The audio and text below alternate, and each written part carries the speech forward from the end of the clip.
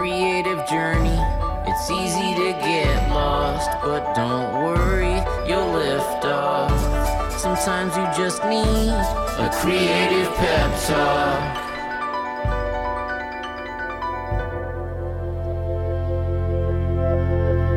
Hey, you're listening to Creative Pep Talk, a weekly podcast companion for your creative journey. I'm your host, Andy J. Pizza. I'm a New York Times bestselling author and illustrator, and whether I'm illustrating for clients like Apple and Xbox or creatively pep talking teams at places like Warby Parker and Sesame Street, I aim to make stories that make people want to say yes to life. And I'm also ADHD, which means it takes a lot of creativity to do anything, let alone build a thriving creative practice. And this podcast is just me sharing all the things that are helping me do just that in hopes that it helps you build a more creative life as well. Let's go.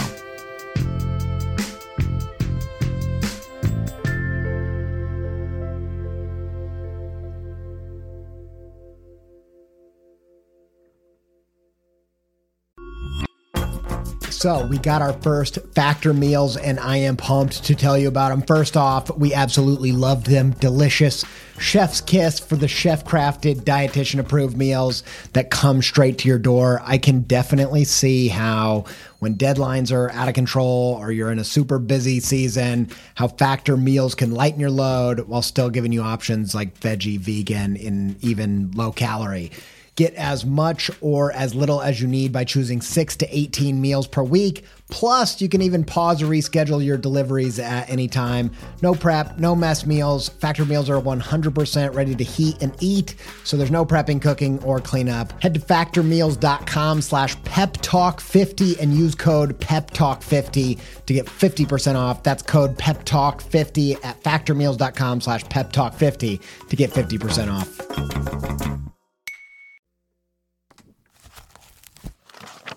We all have creative dreams, don't we? We all have things that we'd love to achieve, things that seem impossible to achieve, things that we can't imagine ourselves achieving, but we have this inner aspiration to do that thing. It's very annoying.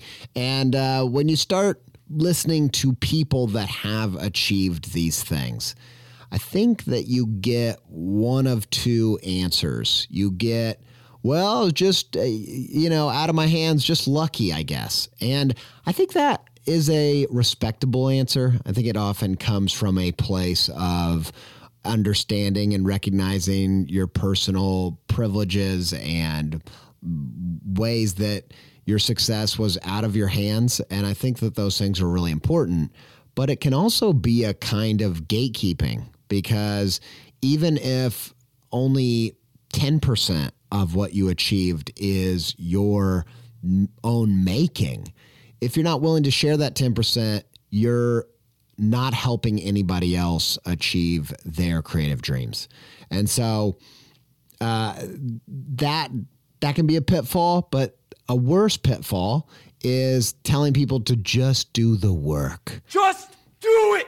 As if people are just extremely lazy and the only thing that's stopping them from living their creative best life is that they're just lazy and they watch too much Netflix and they're just not willing to get out of bed in the morning. And the truth is, I don't feel like the people I know are really in that category.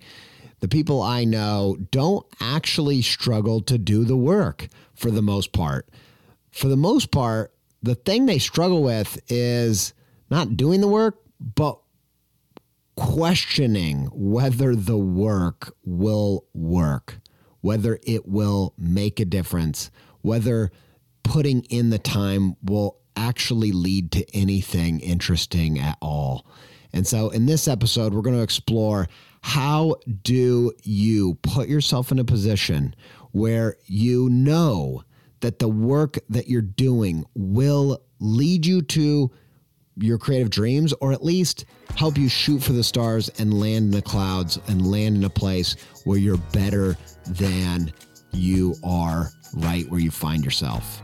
Let's go. And if you stay to the end, I'm going to share with you 4 personality types that are something that we revisited in a old episode of the show that I want to apply in a new way that I really feel strongly will help you get a lot better at unlocking your biggest creative dreams. Let's go.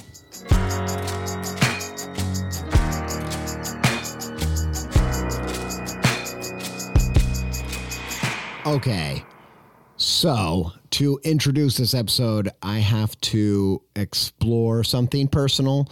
I just have to say, first of all, you might have noticed at the top of this episode that I said I was a New York Times best-selling author and illustrator, and this is the first episode that I've ever been able to say that because it just happened, and it was no small part down to all of your incredible support of our new book, Invisible Things. And I have just been so overwhelmed with gratitude about the way that our community has shown up to support the book and support Sophie and I, and the feedback that we've had with the book. Of course, we always hoped that it would make it onto some lists and get some attention, but if I'm completely honest, I genuinely didn't think we had a shot at the New York Times bestselling list. I thought we might have had a shot on some other lists, but when this came through, I was going for a walk and my phone had died. And so I got a phone call on my watch, my Apple Watch, and it was Sophie, and I answered it. And we had been sent an email that I hadn't seen, that the publisher had seen that we were on the New York Times list. And Sophie's parents were in town from the UK, and they were in the car, and we were all a crying mess. It was just an incredible moment that I didn't really know if it could ever happen. But I looked on my phone and I could see at least as far back as 2017 that it was one of my goals to make a picture book with Sophie, and to a separate goal was to make it on the New York Times bestsellers list. And it was a lofty goal. It was meant to just be some pie in the sky thing, that notion of shooting for the stars, landing in the clouds kind of thing, and not something I thought would ever really happen. And so I just first have to say thank you to all of you for showing up in just huge waves of support. You made a big difference in making this happen. Also, massive thank you to the librarians and teachers that have already adopted the book in such a big way, because you also just made such a huge difference.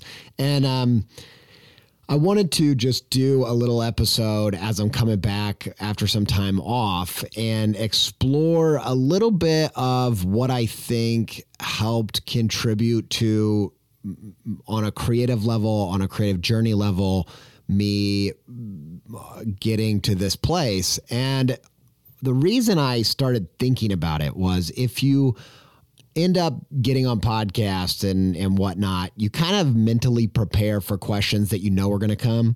And so because I know that being a New York Times bestseller is something that a lot of creators want, I just knew that that question was going to come, is how do you do it? And I started thinking about all the pieces, and I was very aware that my initial response would be like the one at the top of this episode, which was to revert to luck, privilege, time and place, all things that were out of my control. And I did that because it's true. There's a ton of pieces to this that are things that I am just extremely lucky, even in terms of where I was born, when I was born, when I was coming up as a creator and relative to the internet being made and all these kind of things. There's so many things that are out of my control, and it feels really egotistical to claim that this is something that I just manifested out of sheer will and effort and strategy. But as soon as I started thinking of answering that way, I instantly was hit with that other feeling of that there is a lot of truth to there is a big percentage of this, and it's impossible to say how much that comes down to those things that are out of my control. It could be 50%, it could be 95%. I can't really say. But what I can say is that there was a percent of things that I have done recently when we were selling the book, but then also doing over the past 10, 15 years that I do believe contributed to making this possible. And it would be a form of gatekeeping to just play off that question in a humble way and be like, I don't know, I'm just lucky, I'm just grateful, I'm just kind of an idiot who didn't know anything and it just landed in my lap and all I can do is say thank you. And yeah, all those things are true to a degree, but ultimately, there were a lot of things that I think helped me get from the place I was 10 years ago when I first started out wanting to make picture books and what I'm doing now. Now, at some point, we may go more into specific strategies. Probably the most, we did a lot of different things, and I think all of them were helpful, some more than others. But probably the most helpful strategy was one that we're not going to dive into super deep in this episode, but maybe we will in a future episode, and we have at different times in the past. But it's not a super attractive strategy in that it was a 10-year strategy. I think that I bought the book Platform by Michael Hyatt, who was a former CEO of Thomas Nelson Publishing, and now since is kind of a business leader. And I bought that book, I think 2012, and it's when I started wanting to pursue making books really seriously.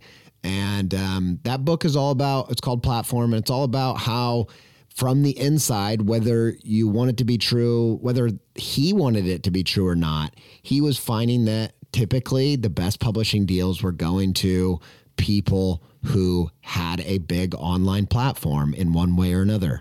And that whole book was mainly written through the perspective of blogs because that was kind of the thing at the time. And I translated a lot of those ideas into the podcasting realm. I'd already had a blog. I'd already spent a lot of time thinking about how to share what was helping me as a creator because it's a natural impulse and it's a very motivating why for me to want to share what's helping me because when I meet a person with ADHD or autism or just for some reason or another, maybe low energy, it doesn't really matter.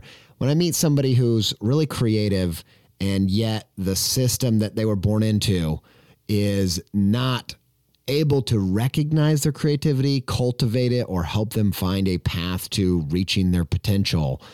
Ever since I've been this person since I was a kid. I remember just seeing so much potential in friends that they didn't see in themselves, and it just broke my heart if they weren't living into it in some way. And so anytime I would find something that seemed to help me be more disciplined or solve a problem or get a creative job or whatever it was, I always was quick to try to share it. So that was something I was doing authentically before I ever read that book. However, when I read the book, and by the way, there's a whole bunch of ways you can build a platform that have nothing to do with helping people. I think ultimately it is about providing some type of consistent value. And when basic needs are met, usually the types of value you're meeting are emotional, psychological needs of people. And so that could be making them laugh. It could be making them cry. It could be making them angry. It could be making them excited. It could be making them bond with other people. There's a whole bunch of different types of value that you can deliver on. And if you can deliver on it in a consistent way over time, you will start to grow a newsletter or a blog or a podcast or a Instagram or TikTok following. If you can figure out what type of value is easy for you to consistently provide, you will start amassing people showing up on a regular basis to get that value from you. And that's essentially what that book was about. That was the strategy.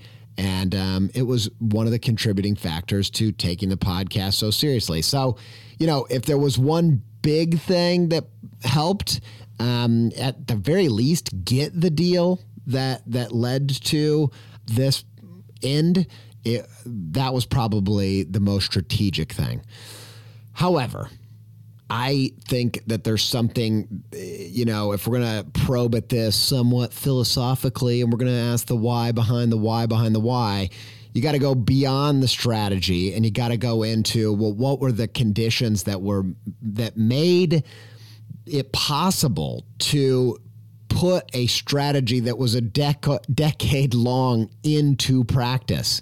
And what was the strategy? What were the conditions for someone with ADHD that struggles with motivation, that struggles with discipline, to show up and do the work for that long of a period of time? And so that was the question that I wanted to explore and answer on this show, because like I said, it's my experience that people don't struggle to do the work because they're bad people, because they don't care, because they're lazy. They struggle to do the work because they don't know if it's going to work. Whatever game you're playing, it won't work. And I came up with 3 things that I think contribute to believing that the work will work. Because when you have that belief, it is the foundation of decades of productivity that lead to really interesting things. Whether it's a platform, whether it's a book deal, whether it's being on some fancy list, so you can prove yourself to your parents. That's not true. My parents aren't New York Times readers. I don't know if it means anything to them. But these are the 3 things that you can do to help set yourself up to believe that the work that you're going to do next will work and will be worth it. And when you have that belief, you're so much more likely to show up and follow through. Let's get into it.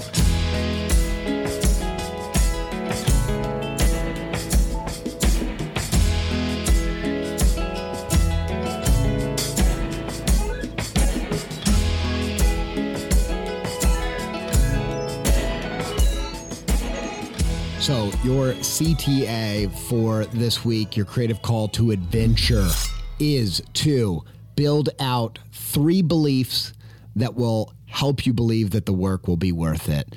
The 3 beliefs, the first one is believe in the goal. Okay, so what this means is you've got to increase the belief that this goal is worth attaining. So there's a few different ways you can do that. First of all, it's really, really hard for me to pick a goal because I want to do so many things. I have the multi-hyphenate ADHD thing where I want to do a million things look attractive to me and shiny. I get that shiny object syndrome. I have the creatively divergent type brain that has no problem coming up with options, has a lot of problems picking one. So it is a ton of work that I have to be very intentional with to pick a big goal that is my main quest. We're going to talk about next week making your main quest, finding a main quest if you don't have one. That's a little tease to the following week. But it's essential for me to have some kind of idea of like, what's the main thing I'm doing? I'm always doing a bunch of things, but what is the main thing? And what helps me figure that out is the first thing is a book that we talk about a lot called The One Thing by Jay Papasan and Gary Keller. Gary Keller being the guy from real estate. He talks about always having an idea of what the one thing is. And it helps me because it's really hard for me to spread my motivation out into a bunch of different places. And so I like to have a one thing for a week, a one thing for a day. And obviously you're going to do other things, but getting clear about like, what is the one thing that I have to do? And he says, what is the domino that if you knock over, will knock over all the other goals that you have or make them easier to knock over? And he talks about this classic business analogy that is really powerful. And it's the idea that one domino can knock over another domino, double its size, and in like 10 dominoes, you're knocking over a door, and then something like 25 dominoes, I don't know, something ridiculous, you're knocking over a skyscraper sized domino. That's how crazy this kind of one thing momentum can, how crazy its power is. So first thing you need to do is believe in the goal. You need to put in the work to find the goal that you truly believe is going to meet a need, a deep need, and have a domino effect on meeting other wants and needs. You know, when I started this podcast, I know any new project, I know it's going to knock the domino over of, if it's the wrong thing, I've crossed off another thing that's distracting me. And so I knew that. But I thought, if I do it well, it's going to lead to getting speaking gigs where I'm speaking at design and illustration conferences. And not only is that what I wanted to do more than anything at that moment, I also knew that it would knock over the domino of, when you get those speaking opportunities, you're also more likely to get better jobs because you just saw a bunch of art directors and designers just paid attention to your brand messaging for an hour. And there were multiple dominoes after that we don't need to get into. But if you can spend time not only isolating what the main thing is, but isolating why it is the right next domino. For me personally, the New York Times bestselling list was not a domino that I thought, if we get on that, all of our financial problems, all of our financial aspirations will be done for the rest of my life. I knew that it wouldn't hurt, but I ultimately believed that it would be something that would help just bolster my creative practice in terms of how people see what I do from the outside. You know, those kind of credentials, I think that's a need that I have. And I think it's really important to spend time probing the desires, the goals, the things that you're after, because almost every story that you watch, every movie, every book you read is about a character that wants something that's not going to meet the need because they haven't taken the time to reflect and probe their unconscious to get at what the need they're trying to meet actually is. And usually the obstacle that stops them is trying to tell them, you're going the wrong way.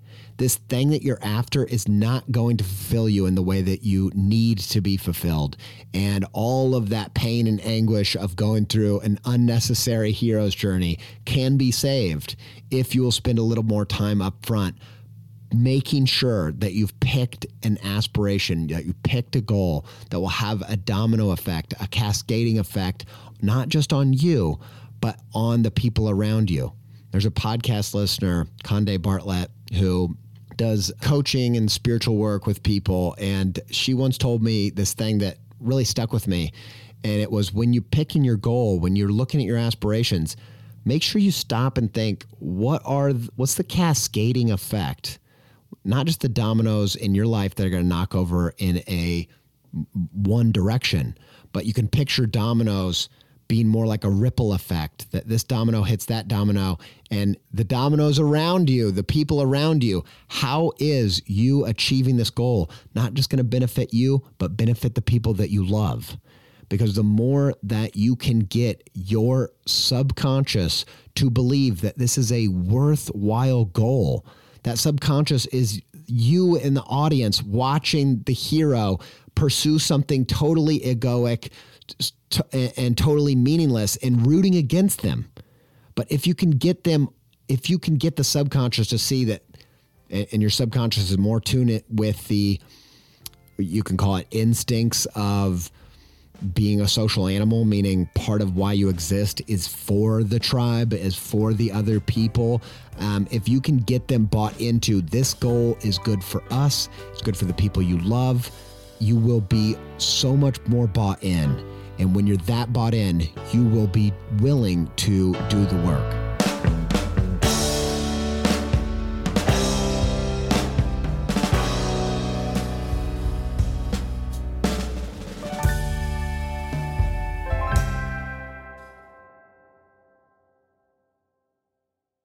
Okay, number 2 is believe the process. So first you got to believe in the goal, then you got to believe in the process of reaching the goal. This is a process. It's a process. It's a process. You have to know this is the best stuff to do to reach where I'm trying to go. You need to get in touch with the best practices. And so you need to dive in and research how have people done things that positively contributed to this happening. And reading books like Platform was a part of it, but also talking to people that had done this before. I had some really key conversations with some New York Times bestsellers in the past that told me some keys, like these are some things to think about.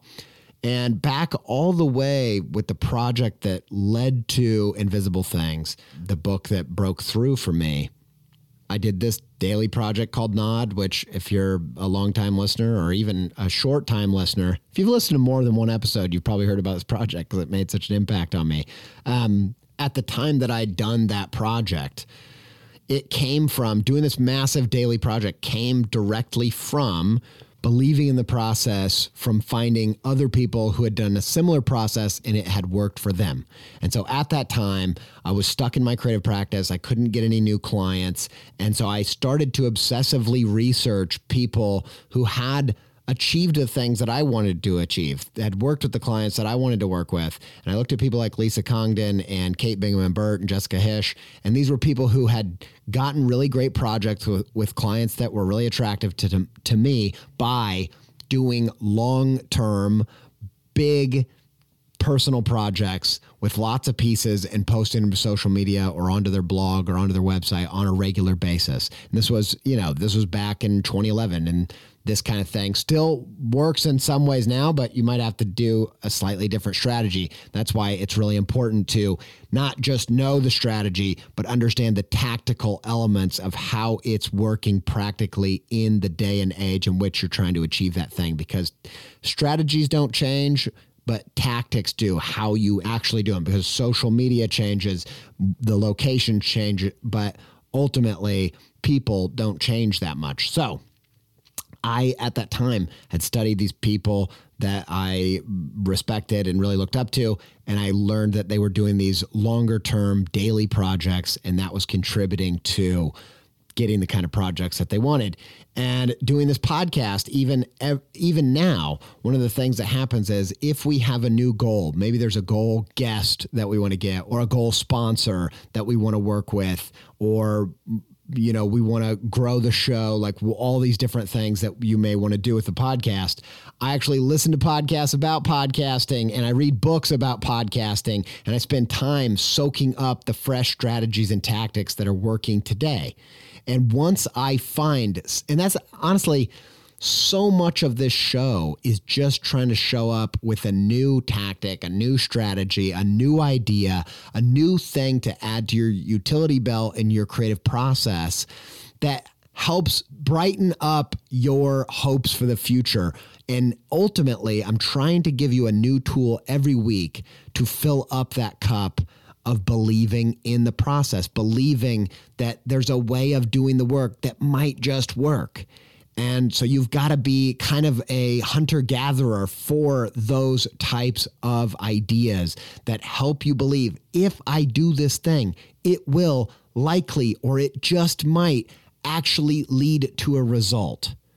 And so that's the next thing you need to do. You need to go find people and get as much time with them parasocially or actually socially. Face-to-face is the most ideal, because there's nothing like making an achievement human by finding the human and seeing their humanity and knowing that you are like them and there's no difference. And if they did it with these processes, you can too. And once you start believing in the actions you're taking, you're going to be so much more likely to do it. If you knew that somebody made $1 million by putting in 10,000 steps a day, every day for a year, you'd do it. You'd figure out how to do it. You'd get a treadmill. You'd invest in it. You'd spend the time. honestly, I'm so sold out on the idea that A+ effort on an irregular basis will get destroyed by a C+ effort on a very habitual, regular basis. And so if you figure out, I know this thing works and I just have to keep hammering at it, you will hammer at it for a very, very long time. And if you will hit something that long with that much intention, you will have a breakthrough. And sure, it might not be the exact goal that you're after. We hoped and wished and worked for previous books to hit the New York Times bestsellers list, and they didn't. This was the first one that did. But guess what? We had achieved all kinds of other things and got on other lists and had experiences and creative successes from believing that the process would work, even if it didn't end up turning into the exact goal that we had aspired to.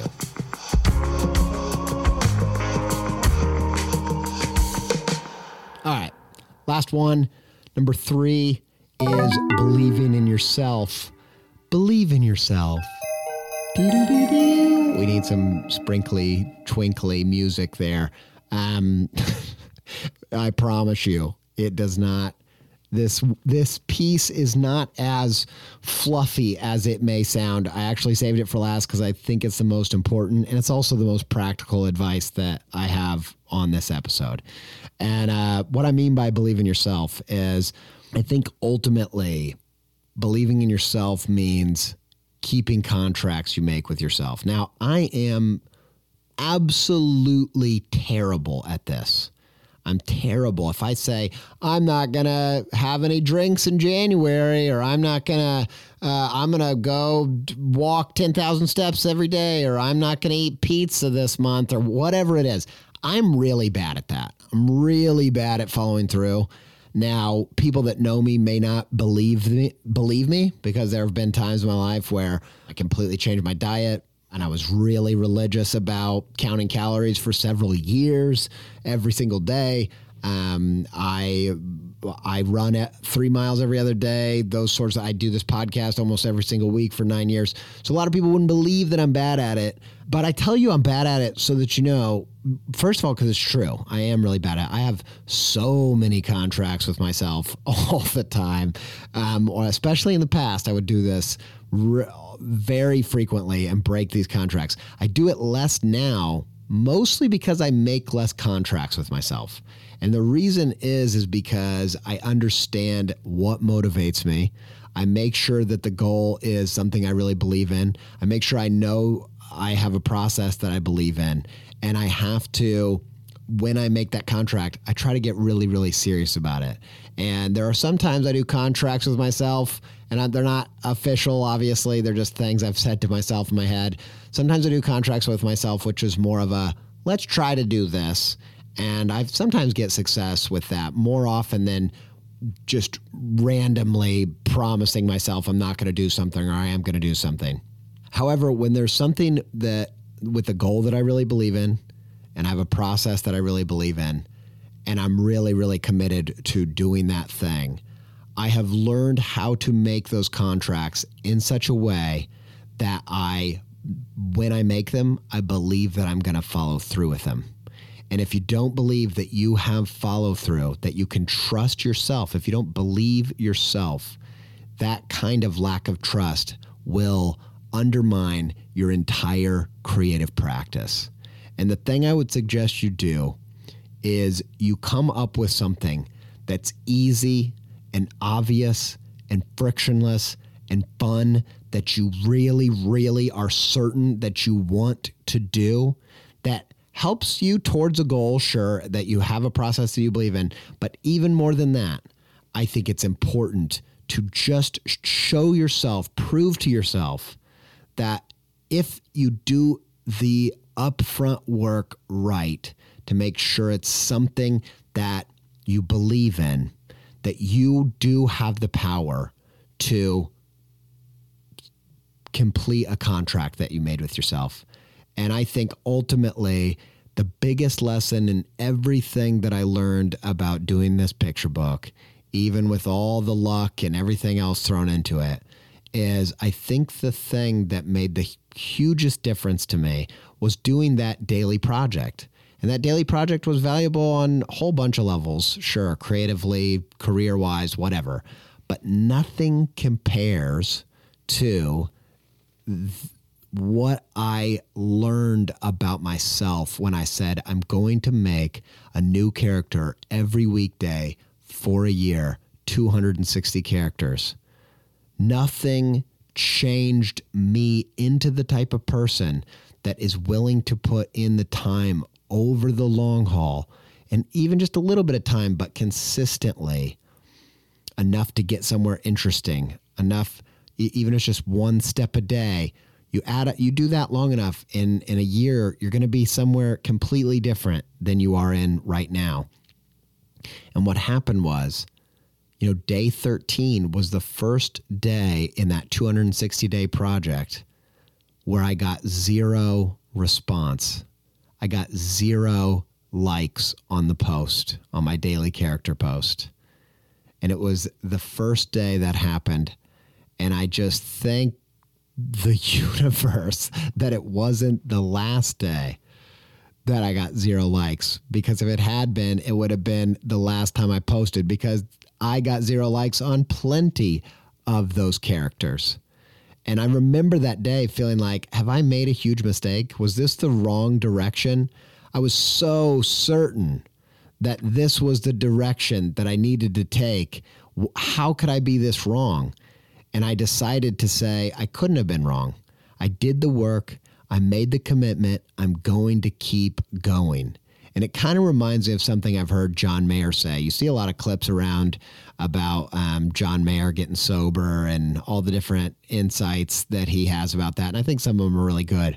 One of them is that he said one of the things that finally helped him quit drinking was when he had tried to quit, and eventually he'd get in a scenario where his brain would tell him, you made a big mistake trying to quit. You definitely should have a drink.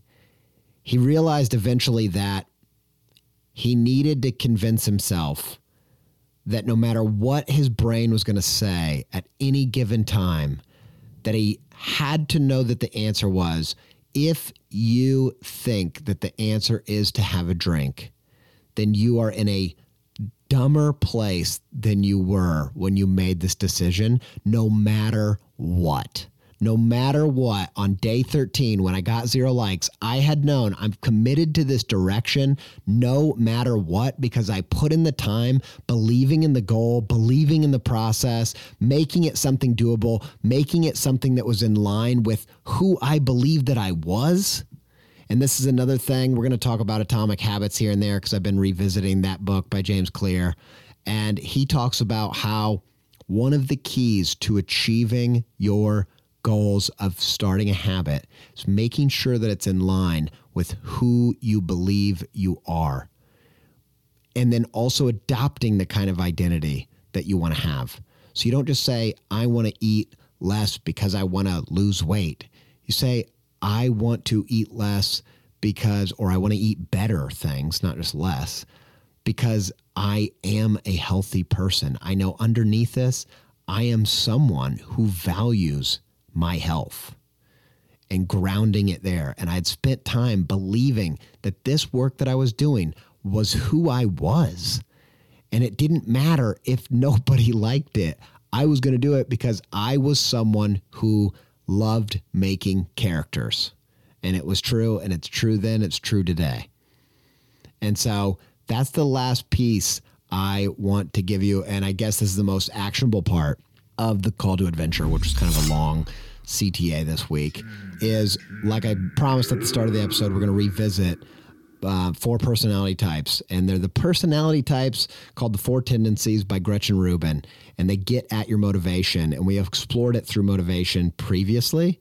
But I want to apply this more specifically to believing in yourself. When you know what motivates you, what tends to work in the past, and you set up a commitment to yourself that acknowledges what really motivates you, it will increase your belief that you're going to follow through with your plan of action. And so here they are. There's 4 types of motivational styles. And Gretchen Rubin found that we're not all motivated by the same thing. And so sometimes the advice I may give you, or sometimes the advice a friend might give you, might not apply to you if you have a different motivational style when it comes to keeping commitments to yourself. So they are, number 1 is rebel, 2 is obliger, 3 is questioner, 4 is upholder. And I'm glad we're revisiting this because I, for a while, was convinced that I was a rebel. I'm a loner, Daddy. A rebel. And as I revisited it with fresh information over the past couple years, I realized that I'm almost positive that I'm actually a questioner. And I think it'll make sense considering this episode. But we'll go through them. Rebel, basically, you're not motivated by internal obligations. You're not motivated by external motivations. This is the guy on Family Guy that says, I don't play by anybody's rules. I don't even play by my own rules. And then he breaks his own rules and then he's like, see? And that's the rebel. They don't want obligations. And I think you have to think of it like this. If you're a rebel, you need to parkour your way to success, meaning you've got to find something to push against, not something to push for.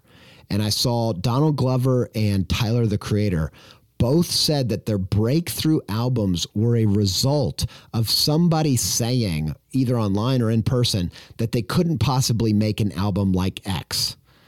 I saw this on TikTok somewhere where they were talking about like this was the power of resentment and some people being really motivated by that. That's the rebel. Now, the obliger, that's somebody who makes a commitment to somebody else and feels obliged by an external obligation. And so this might look like body doubling, where you commit to go to the laundromat with somebody else so that there's just somebody with you. This could look like joining a class because you know exercise with other people and having an obligation and the teacher knows that you're supposed to be there makes you go to the class. It could be signing up for a membership of some kind because you know that you're the type of person that needs to make the membership worth it. And so you have to go 5 times to make it worth more than just signing up for the day. This also might look like making sure that the type of creative commitments that you make to yourself are ones with a collaborator that is someone like an upholder. And so an upholder is somebody who makes the rules. They want them really specific and they make sure that they're done the right way. And you can see maybe I have a little upholder in me in that I did talk a lot about making sure the process is right, making sure we've laid the groundwork right. But really, I'm not much of an upholder. Upholder is both an obliger to themselves internally and obliger to others externally. I don't really have that. I think ultimately I'm in the category of the questioner. Now, the questioner needs to know why. And that's what this whole episode is about. That's the full circle moment, is that I need to believe in what I'm doing on the deepest levels. And one of the things that really helped me recently was reading this article with David Shrigley in Juxtapose. David Shrigley's probably my favorite artist right now. I just freaking love his work and just so inspired by how he does what he does. And I was so inspired by that article because it's really a picture into his lifestyle as a creator.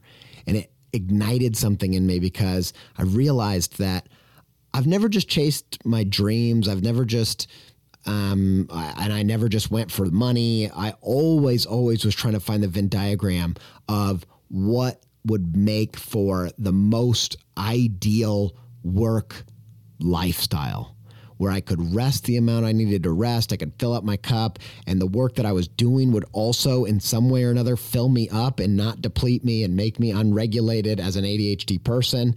Lifestyle has always been my number one. And this was before I had ever heard any of the research. I just felt on an intuitive level that the thing that I needed to be as a parent was a regulated human.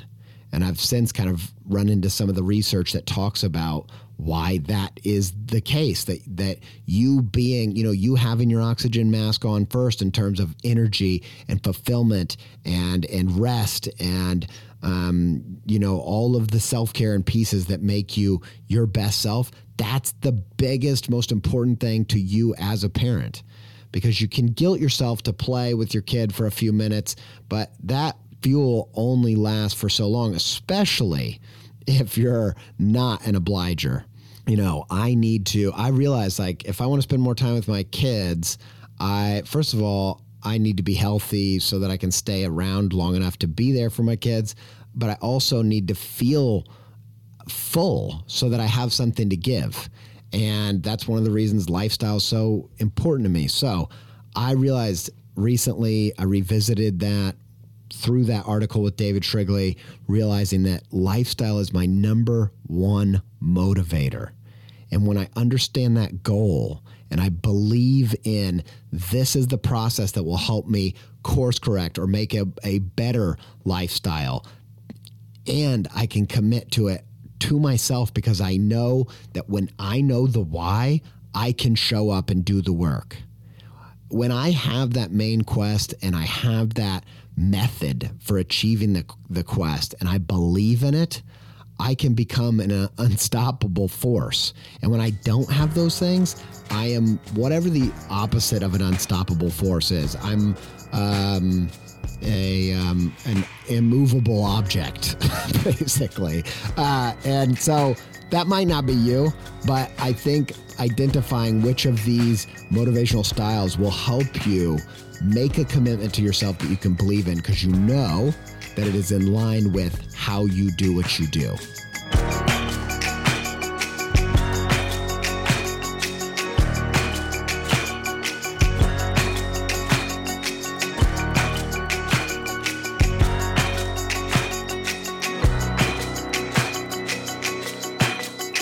All right, that's it for another episode. Massive shout out to Yoni Wolf and the band Y. One of my all-time favorite bands, by the way. That's another thing that I'm just outrageously grateful for. They were definitely my favorite band in college. I've been a fan ever since, and getting to license some of his music for this show has been one of the biggest dream come true moments for me. And just every once in a while, I got to elaborate on it, because if you don't know why, get to know him. Massive shout out to Connor Jones, who I hate. Feel the exact opposite about to just Josh and Connor. I love you, and it's a dream working with you. I don't know. I'm in a mood. Massive shout out to Connor Jones of Pinning Beautiful for editing the show and for sound design. Massive thanks to Katie Chandler and Ryan Appleton and Sophie Miller for podcast assistants of all other sorts and kinds. And until we speak again, do whatever you got to do to stay pepped up. I mean, don't do whatever you got to do. Don't break the law. Don't hurt anybody. I don't care how creatively pepped that makes you, you freak. Don't do reasonable things. Until next episode, to stay pepped up.